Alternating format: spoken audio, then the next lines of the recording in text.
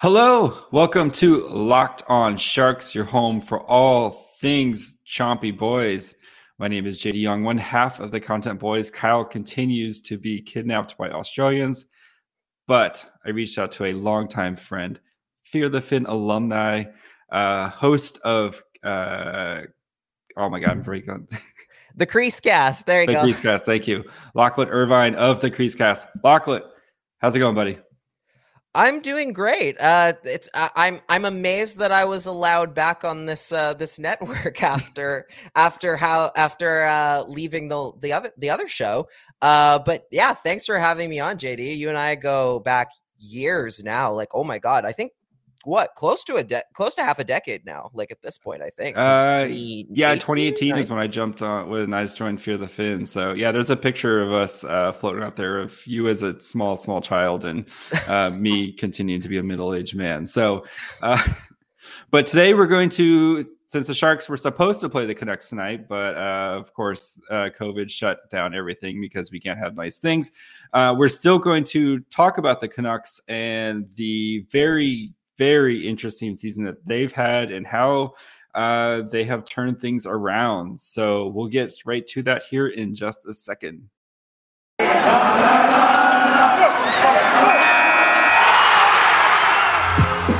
You're Locked On Sharks, your daily podcast on the San Jose Sharks.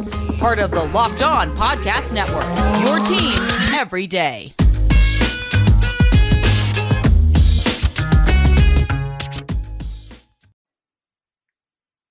So is Bruce Boudreau the best coach in the NHL now or the greatest coach ever? I think that's the big question, right?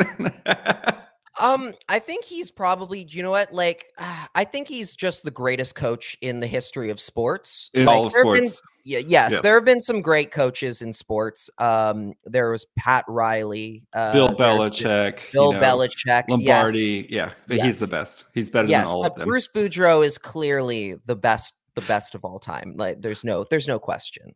Yes. So let's start at the beginning with the Canucks. So it's been so the Canucks coming off the bubble, they felt like a team that was about ready to kind of make the jump, right? They took Vegas to 7 games and, unfortunately lost.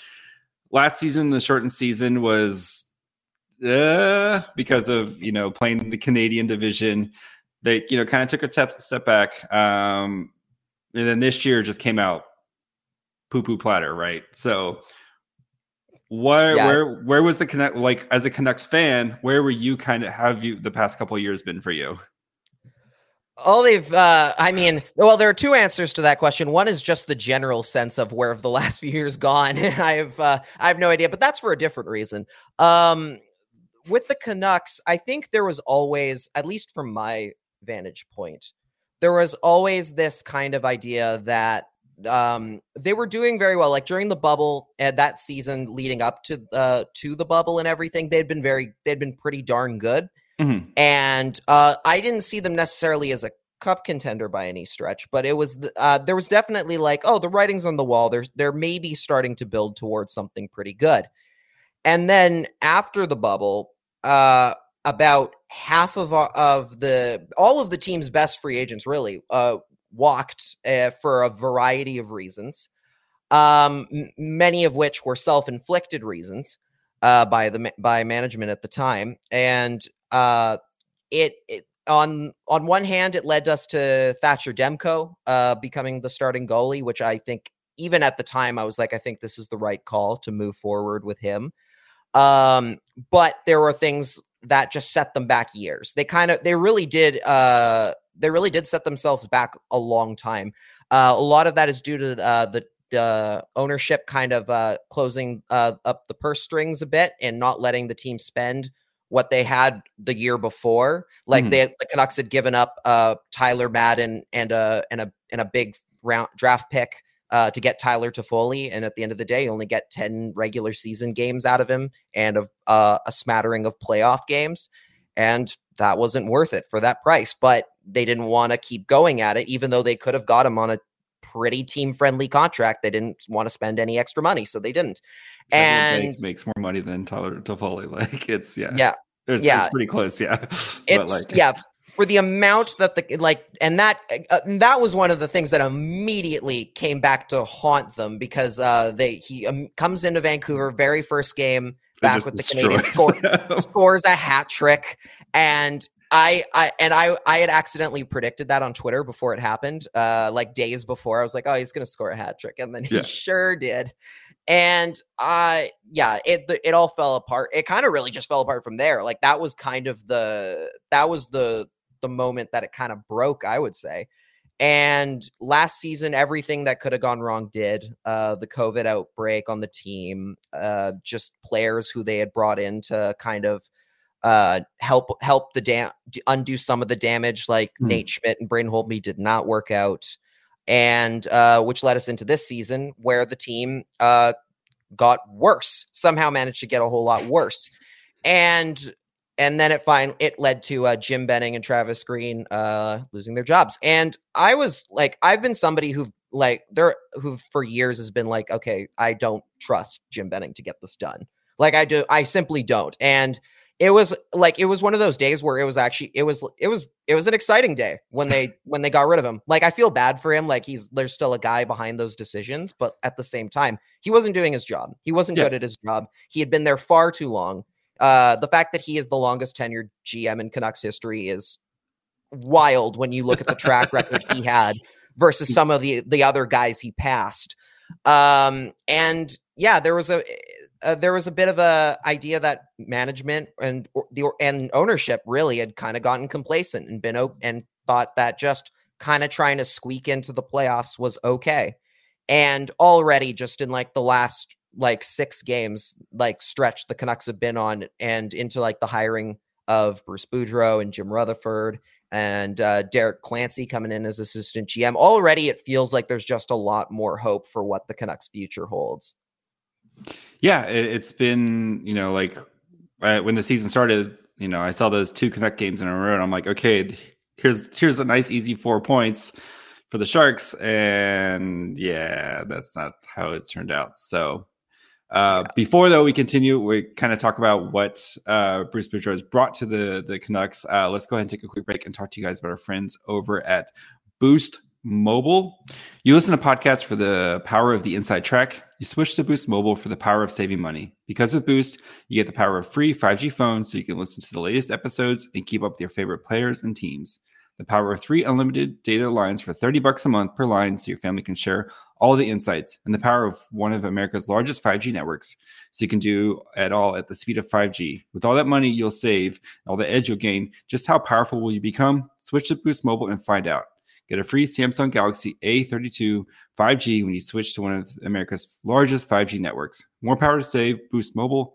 Disclaimer, free phone, limited to new customers and 1 per line. Additional restrictions apply.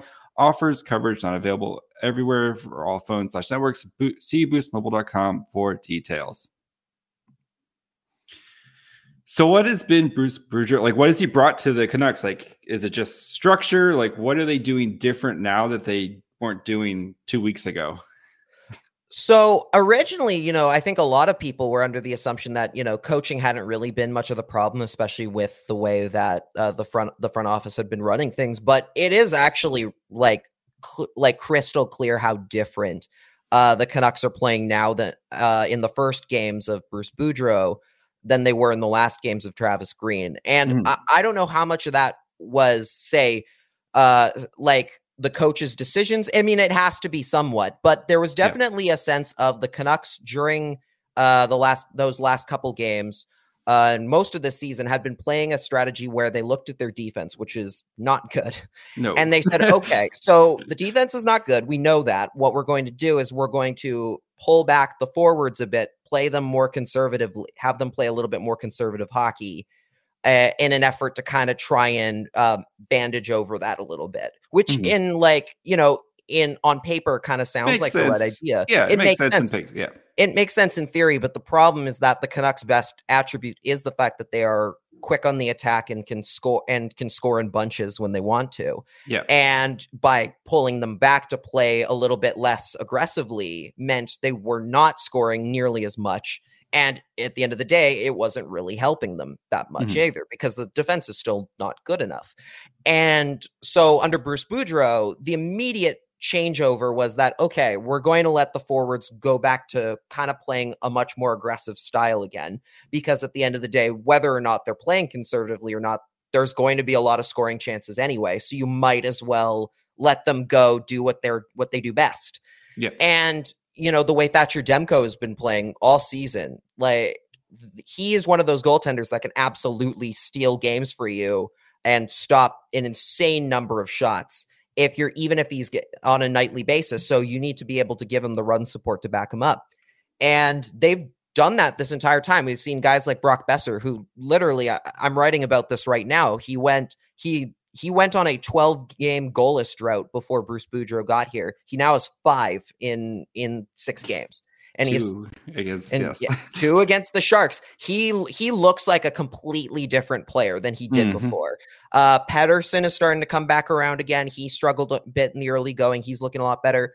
And overall, the forward group looks night and day different. And that's why they're winning games right now. They're catching a few teams by surprise for sure, just because of, again, how badly they played before. Now that they're kind of catching on, a couple teams that might have sat back on them are realizing too late that they need to be a lot more, a lot stronger on the forwards. And they're doing a lot better. And what's been nice as well is seeing like the coaches and Jim Rutherford, who's now the president, reacting to like how this has gone. And like people have been like talking them up and be like, oh, you guys might make the playoffs. And they're like, we're still want to see what they look like by January before we look at anything like that. And it's just like, thank God. Because that's the big thing is we don't want to overreact. 6 wins is hard to do for even the best teams, really. So I don't want to put too much crazy long-term stock into what they're doing now, but they're definitely playing a style that is much better for what they can do. And to a degree, it is much more sustainable that they can kind of keep some wins going here. Yeah, I mean, we saw that in the Sharks game where, I mean, I would argue the Sharks outplayed, Vancouver for large chunks of that game, but, Adin Hill versus Demko, like it wasn't much of a matchup there, and like we saw Hill got hung out to dry a couple times, but like you still got to make saves at some point, and Demko was insane and made a bunch of great saves. I saw like the Hobblewalks breakaway where, like that's a big point there if he scores there, like stuff like that, where it's like having an elite goalie can kind of help mask up your bad defensive issues. And we've seen that with the Sharks this year too, where especially when Reimer plays, where it's like the defense has played a lot better than what we've seen from the Sharks the past couple of years, and having Reimer back there to kind of help cover some of those mistakes have helped the Sharks be a lot better than we thought they were going to be. But, I think, and too, like we were saying with Boudreau, like sometimes just that change of philosophy or that new voice, and you get that kind of dead cat bounce when you change coaches and stuff like that. So I know you're a very optimistic Canucks fan, but do you think that they have a legit chance to make the playoffs, especially in the Pacific, where it's Vegas is starting to come around now. Calgary is really good. Edmonton's got Connor McDavid, and then the rest of us are just kind of this mismatch. And the Ducks have been playing really well. I'll give the Ducks their due. The Ducks have been playing really well too. But the rest of us are just kind of this mismatch of who knows, right? That is like, honestly, right now, I have no idea, which is different than what I would have told you last week. I'll say that much. Last week, I would have said, no, not in a million years. I think like, I'll say what I said before the start of the season when we were talking about it on the Crease Cast at the time. We were talking about how the forwards are definitely an improvement from last year. And if Demko can hold, while the defense isn't good, it wasn't good last year either, just based on the Pacific Division kind of being a bag of question marks. Yeah. There is a slim chance in there that they could make it in. And I think right now they're kind of playing hockey more in line with what we expected when the season started. So in a way, like I could see that, but because of how deep a hole they dug themselves in during the first part, I don't know if they can really climb back out. It's early enough that it's still kind of possible, but a lot has to break their way.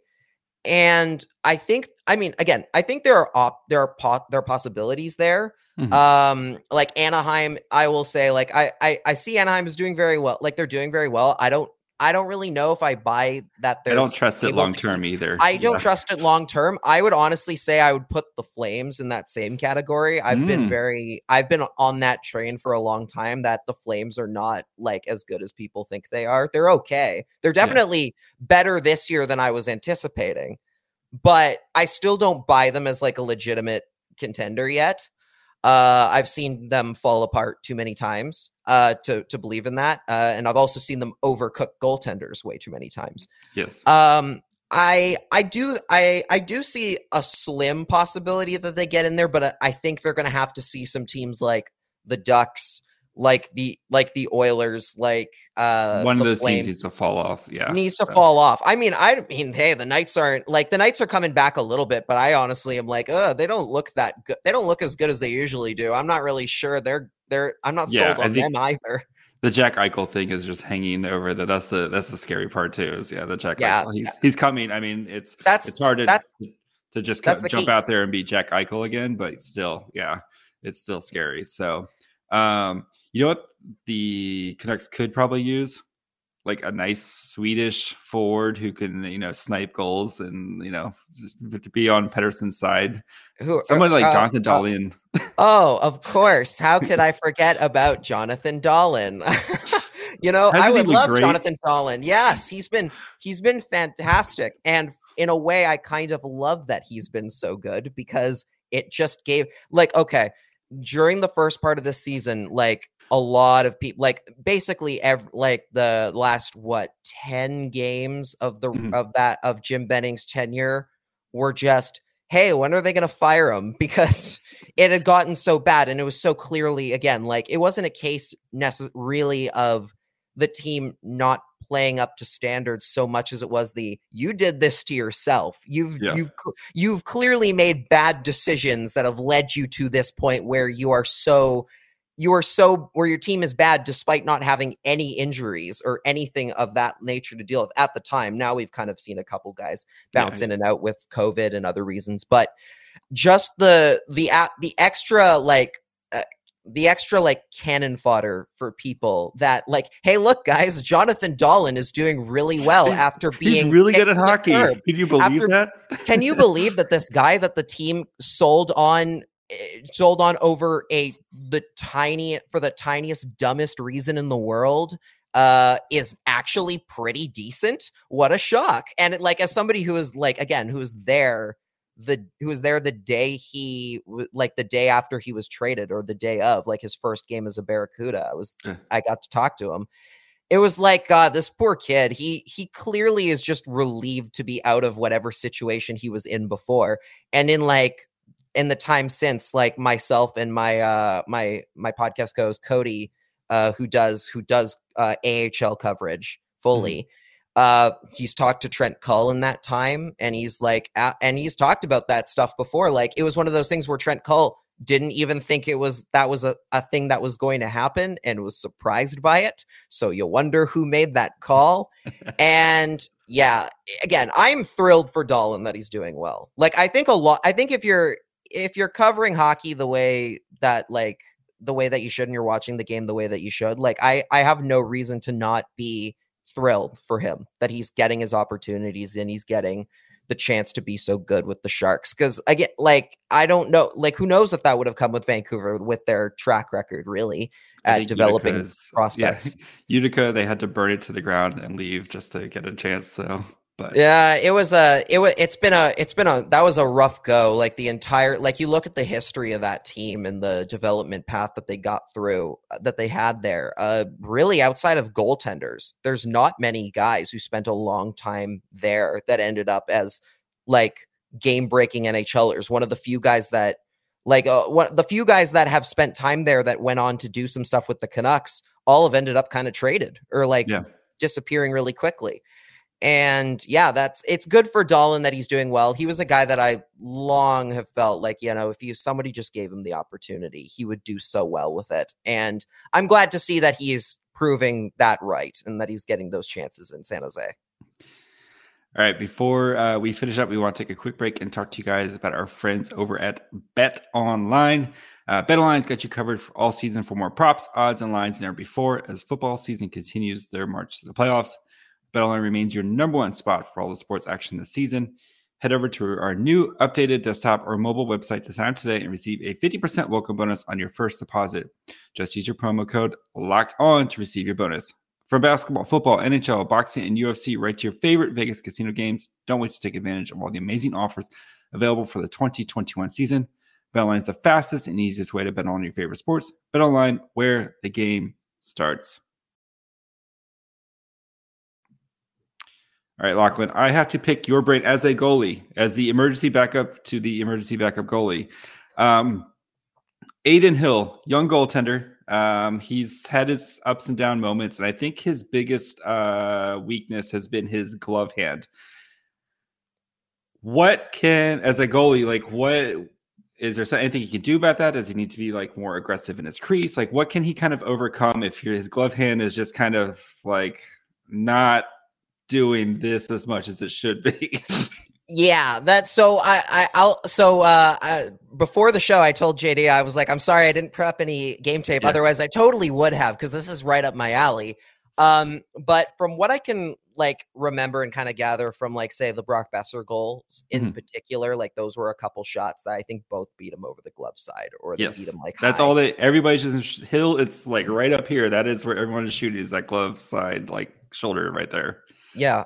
Yeah, exactly. And with Hill, one of the things I do remember about that last game against the Sharks was that I believe this would have been the second Besser goal, which was in the second period. I noticed him do something that I used to do a lot as a goaltender, where when I'm coming out to kind of challenge the shooter, and I go down into the butterfly, I drop into that butterfly, my glove would kind of drop with me, because that's kind of what you're taught early on, right? Is you're always taught that, I'm covering a low shot. So when I'm going to the butterfly, I'm clearly going to cover a low shot. So I drop my blocker down, I bring the glove down to kind of match, to kind of build a wall a little bit.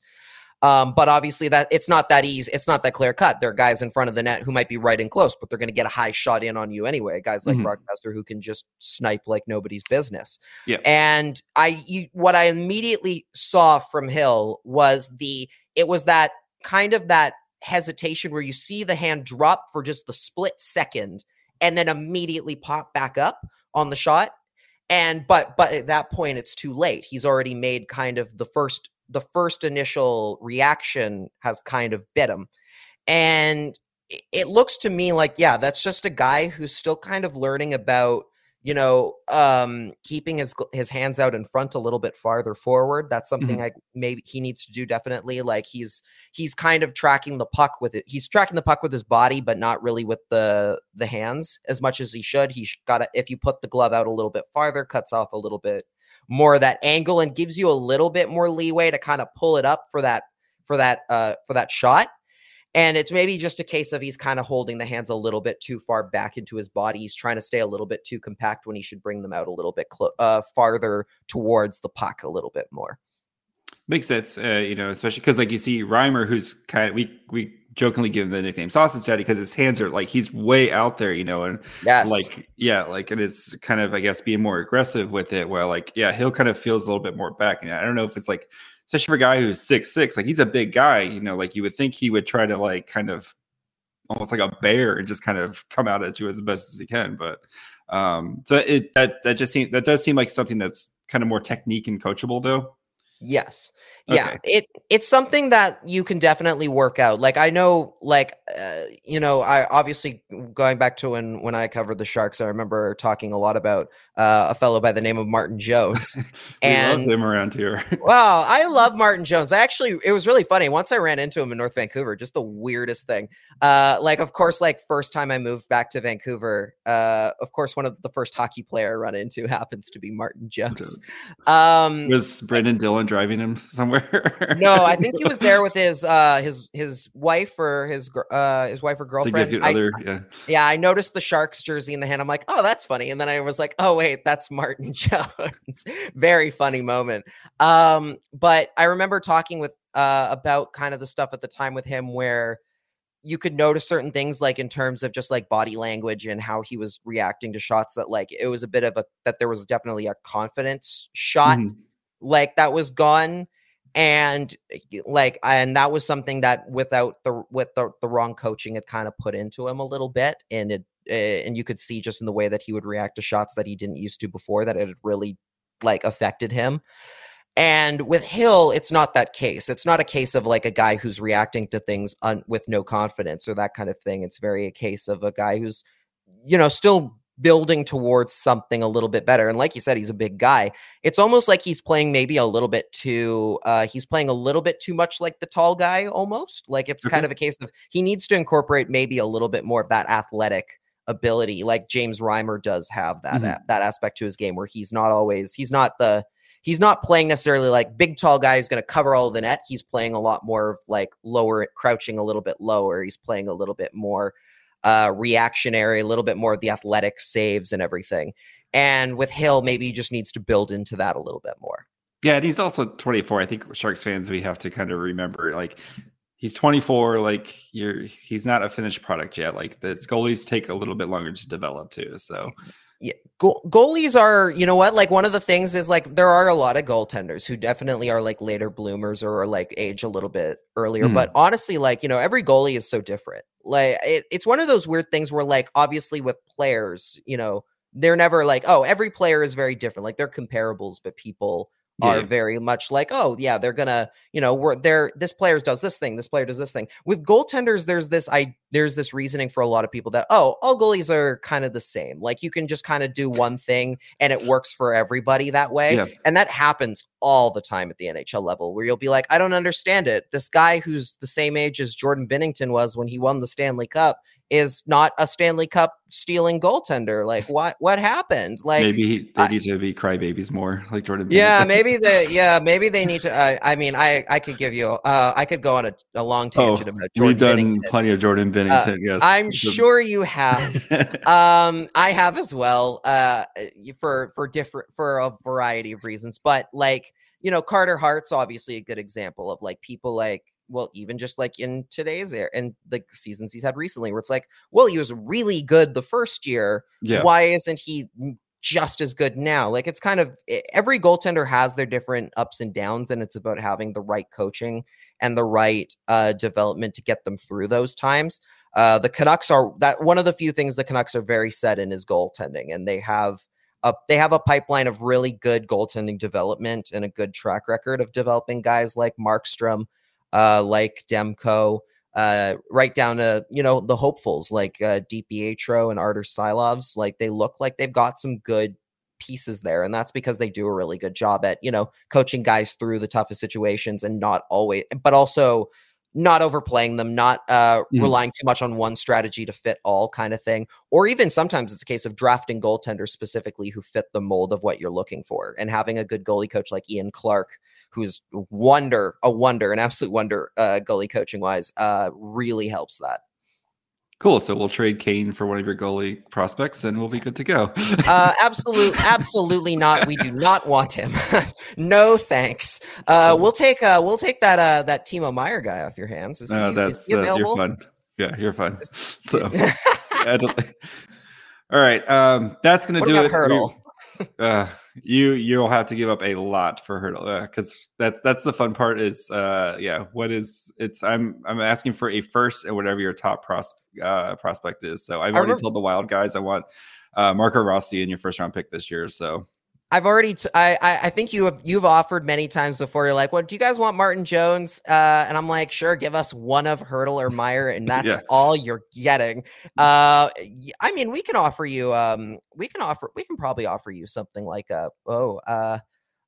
there's who do we still have left in the pipeline right now? I'm like trying to search through my brain, like who's exposable. I'm like, oh God, there's nothing there. And we're so cap strapped right now. I'm sorry. Like, you're like the Sharks 2019 before they had their 2020 draft class, which is now but booming. But That's going to do it for us. We're going to talk Star Wars, but we ran out of time here. So I know we're both excited about Book of Boba. So maybe we'll have to sneak off and do a Book of Boba sometime at some point. So, Lachlan, where can the people find you and what you are doing?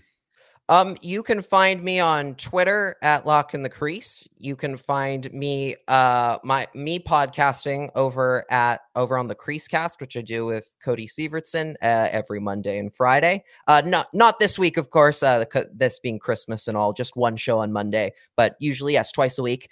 And you can also find my writing work over at Canucks Army. I write there pretty darn frequently. So yeah, go check all those out if you want to. Nice. You can, of course, find us on the Twitter at Locked On Sharks, where we shitpost 87% of the time and manifest 13% of the time. Facebook, Instagram, where we also put up our stuff. You can listen to us wherever you get podcasts, Apple, Spotify, Pressed Records. We've got the whole shebang. Make sure you subscribe on YouTube. We are pushing our way towards 500. And once we hit 500, I will recreate the jumbo slide in my living room and then have to set up a GoFundMe to pay for the hospital bills afterwards. You can find me on Twitter at MyFryHole. Kyle is at Kyle Demetrius. And we'll be back tomorrow with something because we have no games to talk about this week. So, yeah. Yeah. Yeah. That's really what it is this whole week is. It's just, we'll see how things go. Between no games and Christmas, we're just trying to get through. Yeah. Just come back tomorrow. We'll think of something dumb. So